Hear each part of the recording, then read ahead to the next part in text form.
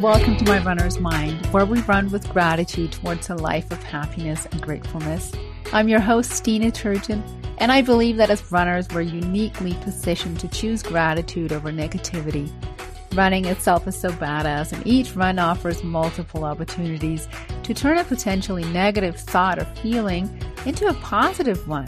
Tune in as I'll share behind the scenes of what goes into my 12-week program, My Runner's Mind, which is mindset and spiritual coaching for women runners who know that they're ready to shift away from the shoulds and ought tos in their running routine and replace them with want and desire to live a happier and more balanced life.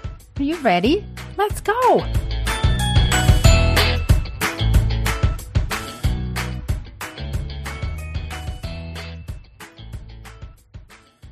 Hi friends, runners. Maybe you're dreaming about becoming a runner. Maybe you ask yourself if you're really a runner. Either way, welcome to episode 10. We've hit double digits on the podcast. Yay! So fun. I want to share this quote with you to start. Look closely at the present you're constructing. It should look like the future you're dreaming. By Alice Walker.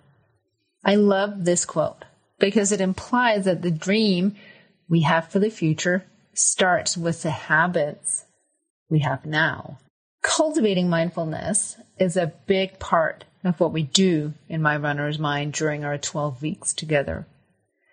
Cultivating these habits is what enables us all to literally take our running to the next level, not only in areas such as speed and distance, but just as importantly, if not more, in how we experience our runs and ultimately our life.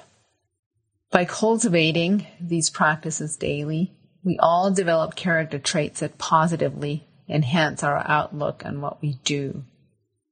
And thereby we experience the world differently. I want to share a quote from the book Let Your Mind Run by Dina Castor. I love her book because she weaves gratitude, optimism, a positive mindset into running. And it speaks to my heart. For those of you who don't know Dina, she's an Olympic medalist, distance runner, and she wrote her memoir, Let Your Mind Run, a couple of years ago. This is the quote. I noticed an undercurrent of energy pumping through my body, coming from an unknown source, and well inside I'd never noticed before. It was such a stark contrast to the fatigue at the start of the run that it clicked. Practicing gratitude had opened a whole new channel of energy within me. End of quote. I'm telling you, this is not cheap talk. Everybody in My Runner's Mind can relate to this energetic shift that Dina is referencing or talking about, and which happens when you cultivate mindfulness daily. When practiced every day, these habits have our back and they set us up for success every day. I've gotten really good at intentional self-care over the last couple of years. I had to make some changes in my life. But what I mean is by honoring the importance of creating time for daily mindfulness, for me and the members of My Runner's Mind, these habits are daily gratitude, breath work, or meditation, or both, and journaling. These practices didn't used to be part of my routine. In fact, most of my life, I was more focused on activities that produced a visible result, such as visible sweat, a promise of calories burnt, aka exercise, house chores, and all that jazz. Self-care then to me consisted of maybe a shopping spree, a drink with a friend, a pedicure, chatting with a girlfriend, stuff like that. And don't get me wrong, I'm not saying they're not great activities, but I wouldn't label them self-care habits. Over the last couple of years, I've experienced how regularly practicing mindfulness accumulates over time, kind of like compound interest in the bank. And you start to find yourself in a more comfortably relaxed vibration. What I realize now is that back then I was a lot more stressed and anxious than I truly realized. was a little bit like the analogy of putting a frog in a pot of cold water and slowly heating the water up. The frog will just take it and sit there and cook alive. So while, like my friend the frog, I might have balked at scalding hot water, such as a big disaster, yet I didn't recognize how detrimental the daily stressors were to my mental well-being. Daily stressors such as full-time job, family, raising kids, all the other expectations, my own expectations, workouts, whatnot. I was literally just boiling in my stressors slowly. Now, does this sound familiar to you? And if it does, I wonder if you use running as a way to cope with this. Now, I love to run, but I don't use it as a coping mechanism for reducing stress or to deal with my mental well-being. I use running to grow physically and mentally, to push myself outside of my comfort zone. And so I'd like to offer a different way of coping with stress than running, namely mindfulness activities. I've experienced the biggest energetic shifts from daily gratitude and breath work. Just like running, though, the race does not make the runner. And similarly, it's not the occasional gratitude or breathwork practice that creates any profound shifts. So I want you to think of a 10K training plan or a half marathon training plan.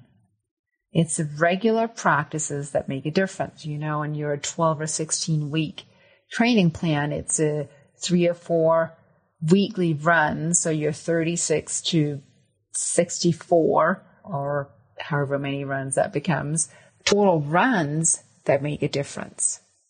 Because they literally compound over time, right? Now, if you're not familiar with breathwork or you don't know where to start, I'm going to link a video for you to watch at the bottom of this podcast. And I'm also linking my 3-step go-to gratitude exercise that helped me shift out of my very negative self-talk, which used to control my life just 3+ years ago. It'll also be in the show notes. Now, this gratitude exercise is one that I got from the Proctor Gallagher Institute. Establishing a daily gratitude practice helped me shift out of negative energy and into positive energy. And in closing, I want to share another quote with you from Dina Castor's book, which shows the incredible impact gratitude has on us. My world exploded and expanded after that. Nothing around me changed, only I did. Or rather, my mind changed. It became a place of constant positivity. Thoughts went from being judgments to becoming facts, which spurred solutions. For example, a thought like, I'm so slow today, became, how can I rest better to prepare for tomorrow's workout? End of quote. And I think it's so important that we realize that when we can observe without judgment, we're to a point where we drop the negative self-talk, and with that, the negative emotions that are tied to that. We then literally open ourselves up to a whole different level of joy and happiness in running and everywhere else in our life. And for me, it all started with these mindfulness activities. So in closing, take some time this week to incorporate some of the mindfulness habits I mentioned earlier on the show.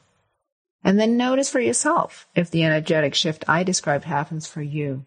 All right, friends, thanks for listening. If you enjoyed this episode, please share it with your running buddies. If you loved it, chances are they will too. So if running is our practice ground and we can turn every experience into fuel, then we can transfer it to the rest of our life and positively impact our whole world, just one run at a time.